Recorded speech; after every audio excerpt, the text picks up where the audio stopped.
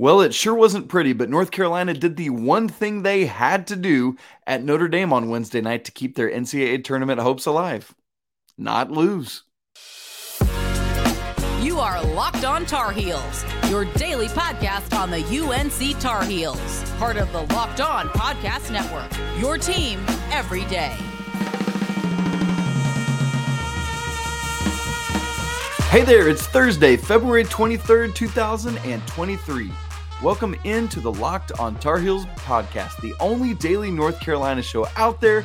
I'm your host, Isaac Shade, and I want to thank you for joining us. Coming up on the show today, we've got our Four Corners recap of North Carolina's win over Notre Dame, the shady stat of the game, and man, we got to have some bubble talk. How often do we have to do that? But you know what? We're going to, because it's what we're all going to be doing for the next couple weeks, hopefully. But we start with the biggest thing from this game. North Carolina wins 63-59. Caleb Love nails four pressure free throws down the stretch to close it out. I frankly was glad that Coach Davis chose to foul up three with 6 seconds left. Good stuff there. But here's the thing. It was an ugly win. The word ugly isn't strong enough for what type of win this was. But you want to know what the key word in that phrase is? Win. That's all Carolina needed to do in this game, was not lose. We talked about in the What to Watch For that it could be an emotionally charged environment for Notre Dame in one of Coach Mike Bray's final home games as the head coach of the Irish. All these different things. And Carolina didn't lose. That's what they needed to accomplish, the opposite of lose, and that's what they ultimately accomplished. And thank goodness they did, because Carolina could not have rebounded from a quad 3 loss to the Irish. So, and interestingly enough, not only is it a win, but it's a road win. And I know, again, it's not a pretty road win, but it is a road win, and just the third one of the year. Carolina has now won at Louisville, which, okay, great. But they won, and they won at Syracuse, and now they have this win at Notre Dame. And so you've got 3 road wins. And so you take this and you say, yikes, but it is a W. When you look back on the score sheet, it is a win. And that right now for North Carolina is what matters. Because you just remember we talked last week, survive and advance. That's precisely what they did in this game. On yesterday's show, Coach Pat Kilby and I said that Carolina's magic number was essentially 5. Feels like they need to win 5 games, either these final 4 regular season games and at least 1 ACC tournament games, or perhaps 3 regular season games. And if so, the loss can't be Notre Dame or Florida State, and then 2 ACC tournament games. And so they're 1 for 1 in that endeavor so far. They won at Notre Dame. Wasn't pretty, wasn't perfect, but it was a win. It was a road win. And most importantly, it was not a loss. And that's all you can ask for right now. So would you have appreciated a more aesthetically pleasing basketball experience on Wednesday night? 100% we would have. It was a woeful shooting performance from both teams in the first half, from Carolina in the second half, while Notre Dame shot 50% in the second half, kind of quietly. But let me give you some of these ugly numbers. And then I want to just note a few things that I thought Carolina did do well. Here's some first half data. Carolina shooting 5 of 27. That's not from 3. That's from the field. The Tar Heels were 5 of 27. They were 0 of 11 from the 3-point line. 0 assists, 8 turnovers. I mean, that's just heinous. 19 total points, the fewest in any half for Carolina versus an unranked team since February 24th, almost 8 years or whatever it would be to the day. And that was against NC State. They shot 19% in the first half. That's the lowest in a half since 1980. The 5 made field goals is the fewest in a half for Carolina in the last 10 seasons.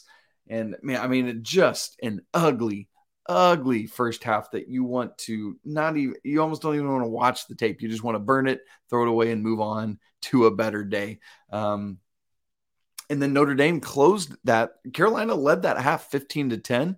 And then Notre Dame went on a 17-4 run to close out that half and lead 27-19 at halftime.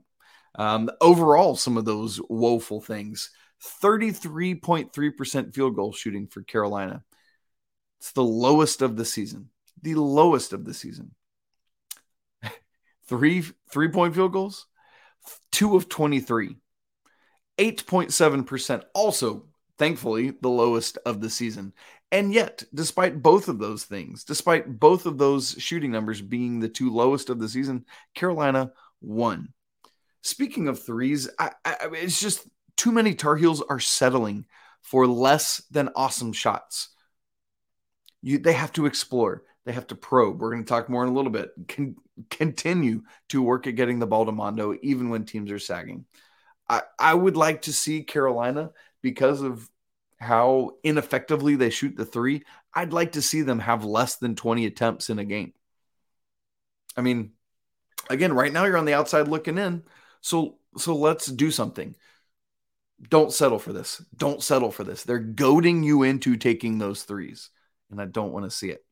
But all of that said, and yet, there were some good signs in this game. Carolina, I mean, clearly they had to score points somehow, and we'll get to some of that, but it was the 4th best free throw percentage in a single game for Carolina this season, 83.3%.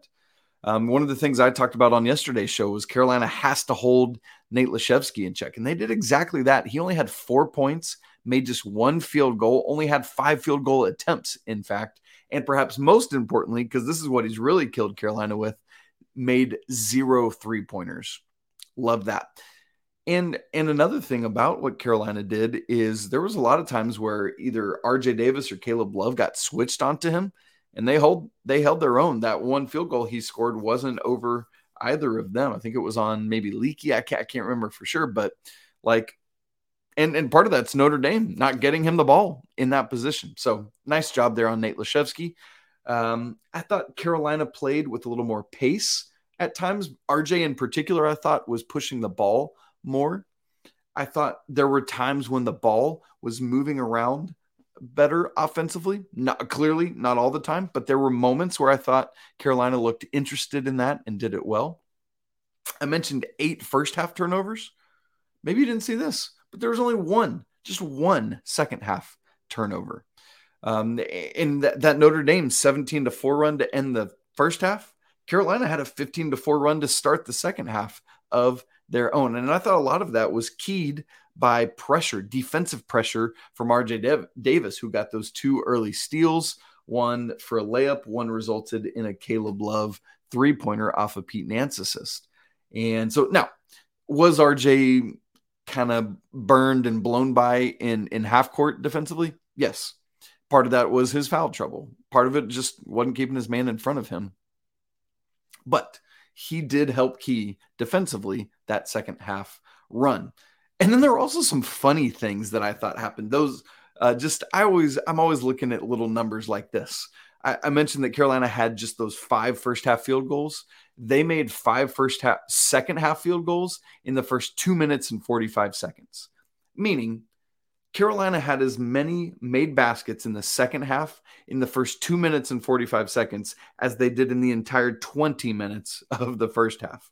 Or how about this? 19 total points in the first half.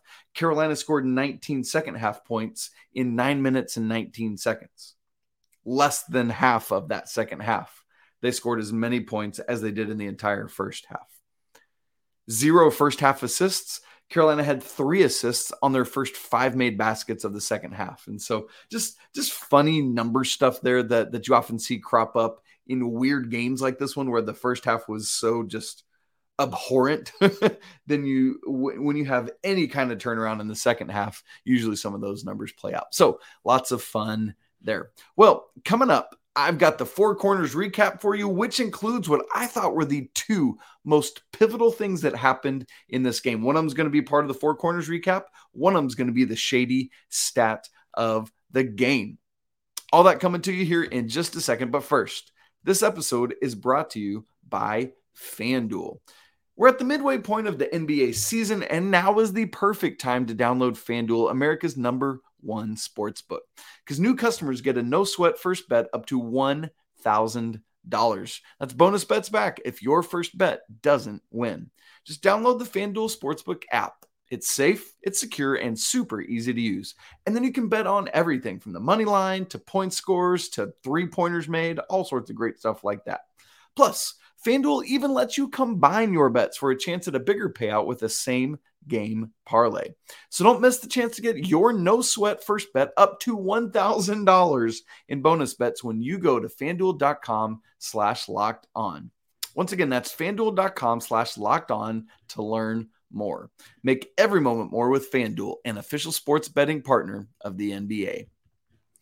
Oh, okay. We are recapping Carolina's victory over Notre Dame on Wednesday night, 63-59 in Purcell Pavilion, the last game with Mike Brey as the coach for North Carolina. We are going to get now to our Four Corners recap and the shady stat of the game. As I said, I want to give you two things that I thought were absolutely the biggest factors in Carolina pulling out this victory. And number one in our Four Corners recap is one of them. Perhaps the biggest factor in winning was the rebounding advantage that Carolina enjoyed and what they did with those rebounds. So let's start with the rebounds themselves first. Carolina dominated the glass 52-33.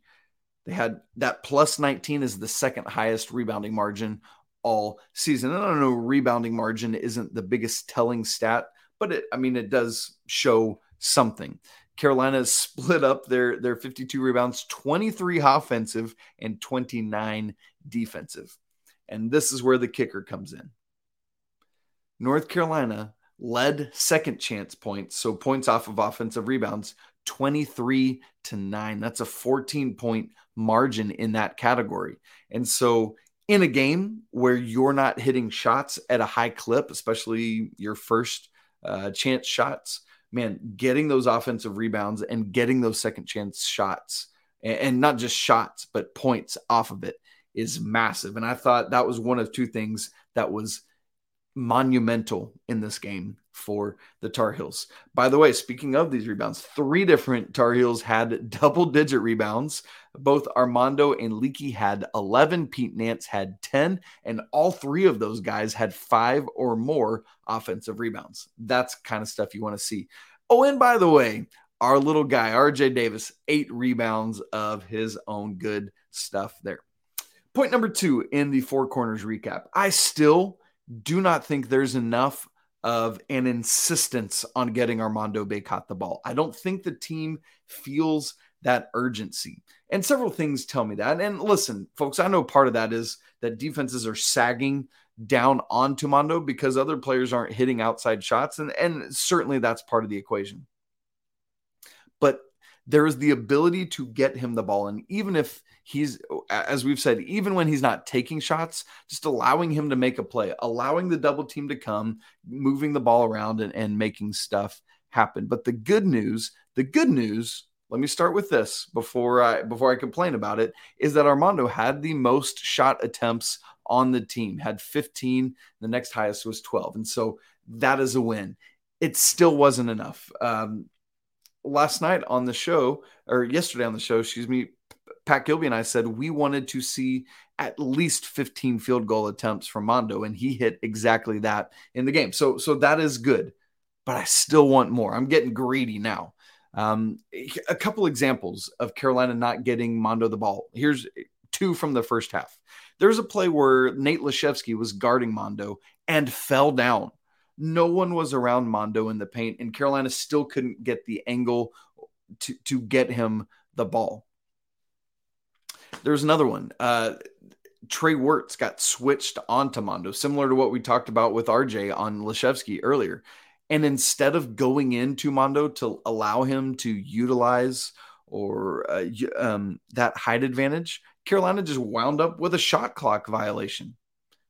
No. If you get that mismatch, you go to it over and over and over again. Carolina couldn't do that. But then you see the change. The beginning of the first half, literally the first offensive possession, Carolina gets the ball into Mondo. The double team never comes. Just one-step drop, easy layup, and he's off and running. There's got to be more of that. Got to be more of that. All in all, Mondo winds up with his 67th career double-double, 16 points, 11 rebounds. He had some great, all those offensive rebounds and second chance points we were just talking about. He had several really nice tip-ins down the stretch. So great stuff there. And then I think part that settling for threes that we're talking about, you don't settle for those. You get the ball to Mondo. Like, these two things go together. And so instead of like, hey, I'm wide open, I should shoot, maybe not. And it's not even just getting the ball to Mondo. Sometimes it's a pump fake and drive. Like, just drive the ball, get to the rim, get to the foul line. That is where you're so effective, and that's what I want to see. Four Corners recap point number 3. I thought it was a quite balanced game from Pete Nance, one of the more effective games he's played this season. Potentially the most impactful player in this game, which I've given to Leaky Black the past several games. Now, like most of the team, he was inefficient shooting in this game. Only one Tar Heel was at least 50% from the field, and that's RJ Davis, who was exactly 50%, 5 of 10. Every other Tar Heel was below 50% shooting to some degree. But so Pete was an inefficient 2 of 11 from the field and 0 of 3 from 3. So I'm not saying that part in general, but he just did a lot of things that helped the team. We already talked about his 10 rebounds, had 11 total points, and in fact scored 9 of the first 11. Disappeared after that offensively. Some of that's on him, some of that's on his teammates. Some of that's how Carolina was playing. But great right out of the gate for Pete there, getting things going. But 5 for 5 from the free throw line. And maybe the most important thing, we've talked a lot, not necessarily throughout the season, but leading into the season, at what a good passer Pete Nance is. And Carolina actually began to utilize that with a little more regularity in this game on Wednesday night. So, for example, some of it was like I talked earlier about when RJ was able to get that steal on that tip. Pete went back to Caleb Love, who buried what was the first 3 of the game for the Tar Heels in that moment. But there were, I believe it was exactly 3 examples of high-low passing from Pete Nance at the high post position in for a pretty easy basket behind the defense. The first was to RJ. RJ had cut off a series of screens, got behind the defense, nice pitch over the top from Pete to RJ for the layup. And then the other 2 were both to Mondo, where Mondo was able to seal his defender on like the opposite of the baseline side, right? Opposite of the basket. And Pete just has a good touch over the top for that and was able to get it in to Mondo there. So many really, really nice passes from Pete. So 5 assists and just 1 turnover. The scoring was great. The rebounding is phenomenal. Making free throws at that rate, great. The 5 assists and 1 turnover might be the most important thing Pete did, allowing Carolina to operate through him some is a win. And a lot of that is going to be because he's looking for Mondo on that, which actually brings me to Four Corners point number 4. I thought that high-low game is something that Carolina has hopefully found that they can use and exploit and run it again and again and again until somebody counters it or consistently stops it. And then, you know what Hubert Davis and company need to be ready? They already need to be putting counters to the counter, right? Like, okay, so if they sag down to take that away, then the mid-range is wide open. Caleb's great with that floater, right? Get Caleb into the lane, let him finish in the middle. But this high-low game was so good. That play to RJ, the dump off, Mondo sealing his guys out from underneath the rim, and Pete just dumping it over the top. Let's not forget what a difficult pass that is, but Pete made it look easy multiple times on Wednesday night. I'd love to see Carolina utilize that against Virginia's pack line defense on Saturday. Get in behind the defense. Mondo can seal it off and then dump it in. Tony Bennett's going to have a counter for that again, but you counter the counter. Love it. Love the high-low passing. Let's see more of it. Maybe that's a wrinkle the Tar Heels have found. And then finally, the shady stat of the game. I mentioned that rebounding and second chance points, I thought was one of the two most important factors in this game. And then the other was the free throw line. I already said that it was Carolina's fourth highest free throw percentage this season, 83.3%. The Tar Heels made 15 of 18 threes. Now, Notre Dame, on the other hand, was just 6 of 9. Now, missing 3 free throws, that's not that bad, except when you're only taking 9. It's like, oh, yeah, that's not so good, is it?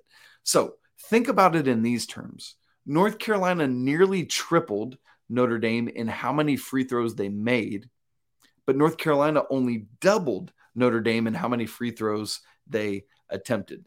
Notre Dame attempted 9, Carolina attempted 18. Notre Dame only made 6. Carolina made 15.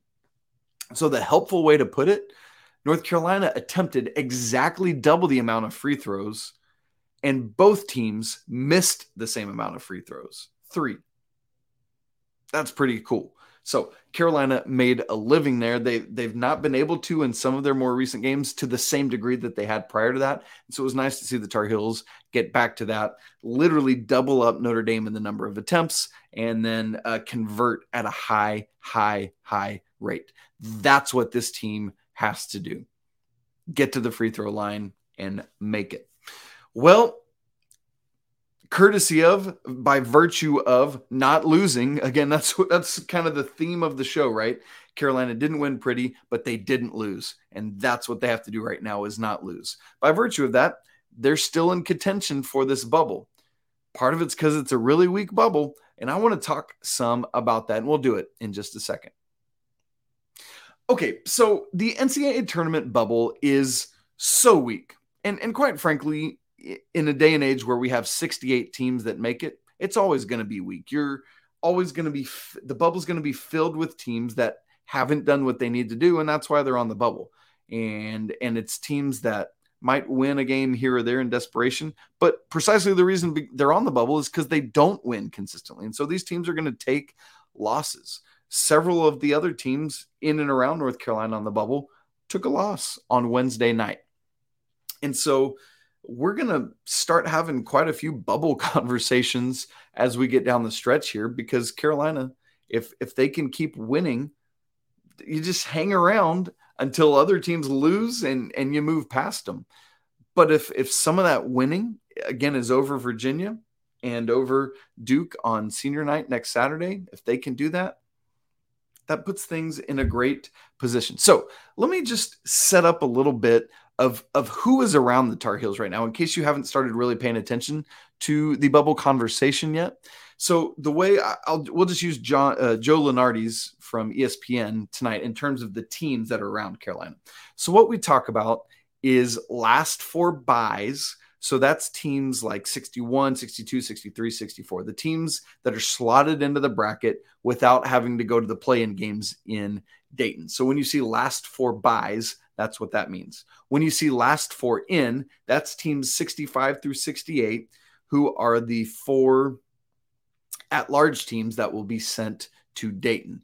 By the way, there are also 4 automatic qualifier teams that are sent to Dayton, the lowest 4 teams that are automatic qualifiers that make it. I do not like this. I've always disagreed with it. You're going to hear me say it till I'm blue in the face over the next several weeks. Automatic qualifiers should be slotted into the bracket, and all 8 teams that go to Dayton should be bubble teams. That's just how I feel like if you have won your conference tourney, you need to be in the field. And I know there are arguments against that. Even some coaches will argue against it, because even if you win in Dayton, it counts as a unit for your conference, meaning everyone gets more money. So I understand that side of it, but just from a competitive standpoint, I think it's only fair to these teams to put them in. Anyway, so the last 4 in are the 4 bubble teams that are shipped off to Dayton. Following the last 4 in is the first 4 out, which is where Carolina's sitting currently. These are teams 69, 70, 71, 72 that are just on the outside of Dayton looking in. And sometimes you'll see a next 4 out. So it'll show like teams 63, 4, 5, 73, 4, 5, and 6. So as of the last Lunardi update, North Carolina is in that first 4 out. They were at the top of it. They've fluctuated down to the bottom of it, or not to the bottom of it, to next as Utah State moved into that first position. And so the teams in the first 4 out right now with North Carolina are Charleston, a team that North Carolina's beaten. So that's good news if it comes down to, hey, head-to-head, Carolina beat Charleston. There you go. Another is New Mexico, who, good news, they lost on Wednesday night. So I know you want the teams ahead of you to lose, but you also want the teams around you to lose because that kind of solidifies your position. And then Utah State, who won on Tuesday night, but Utah State still has to play Boise State, who is one of these other teams in contention. So North Carolina's in the first 4 out currently with Charleston, New Mexico, and Utah State. And again, this is according to Joe Lunardi's bracketology. Just above them is the last 4 in. So again, these are the 4 teams that if it was true and happened right now would be shipped off to Dayton. And right now that's Nevada, Mississippi State, USC, the Trojans, not the Gamecocks, and Wisconsin. So in terms of kind of what they've been doing, Nevada won on Tuesday. Mississippi State lost at Mizzou on Tuesday. That's good news. USC has won a couple games, and then Wisconsin beat Iowa on Wednesday. And so you might see some shifting in some of that when Lunardi updates next his bracketology. And then the last 4 buys, the team that would be 61, 2, 3, and 4 that are slotted into the bracket right now is Memphis, Boise State, Oklahoma State, and West Virginia. And so in terms of what those 4 teams are doing right now, again, you want to be cheering against these teams, by the way. Memphis just lost to Houston, and then they have 4 more regular season games, including playing Houston yet again. And unfortunately, right now, Memphis's best player, Kendrick Davis, is hurt and out. You never want to see a player down or out, but it, set that aside and say that stinks that that's happening, but it is good for the Tar Heels that it's happening. And then Boise State, who beat New Mexico on Wednesday. I mentioned that New Mexico lost. And then Oklahoma State and West Virginia, 2 Big 12 teams, which is an interesting study in how will the committee view these teams that do not have good records, but a large part of that is because they play in the Big 12. So Oklahoma State has lost 3 straight games, and they still have Kansas State, Baylor, both at home, so that's helpful for them, not for Carolina, and then at Texas Tech, who beat Texas at Texas Tech the other day. So Oklahoma State, if they keep skidding, that would be great for North Carolina. And then West Virginia, who won on Monday, but they will probably lose 2 of their final 3, if not all 3, because they have to play Kansas, Iowa State, and Kansas State, who are all playing really well. And so you don't know what's going to happen. And so here's what I'll tell you to do for now. Watch these teams, keep up with them, root against them. That's part of what makes life on the bubble fun and maddening and frustrating all at once. But the biggest thing that Carolina can do, the easiest thing Carolina could do, well, maybe it's not that easy, but the best thing Carolina can do is just keep winning. You just keep winning because other teams are going to take losses. So Virginia lost at Boston College on Wednesday night. They are going to be big mad coming into the Dean Dome on Saturday night. And so you have to take care of business. You got to put them away. Carolina has not shown the consistent ability to do that. This is a game where you need to do that. You cannot let Virginia hang around. Kihei Clark's going to come up with some kind of miracle and something's going to happen. Put this team away. Do not put yourself in the position like you did against Notre Dame on Wednesday night where you got to just kind of sweat out some weird moments down the stretch. That's what we'll be looking for. And we will preview that game on tomorrow's show on Friday. Make sure you check out the ladies basketball team in action tonight. Thursday, we'll have some recap for you of that on Friday. Heels of the week, a look around Carolina athletics coming up this weekend. And of course, as I said, get you ready for Carolina hosting Virginia. You can follow the show on Twitter at Locked On Heels or me at Isaac Shade. You can email the show lockedontarheels@gmail.com. Please don't forget to subscribe, smash the like button, and leave comments on your thoughts on this wild game. Seriously, subscribe to the show if you haven't already. Closing in on 5,000 subscribers. Just over 100 to go. It's wild. Come join us.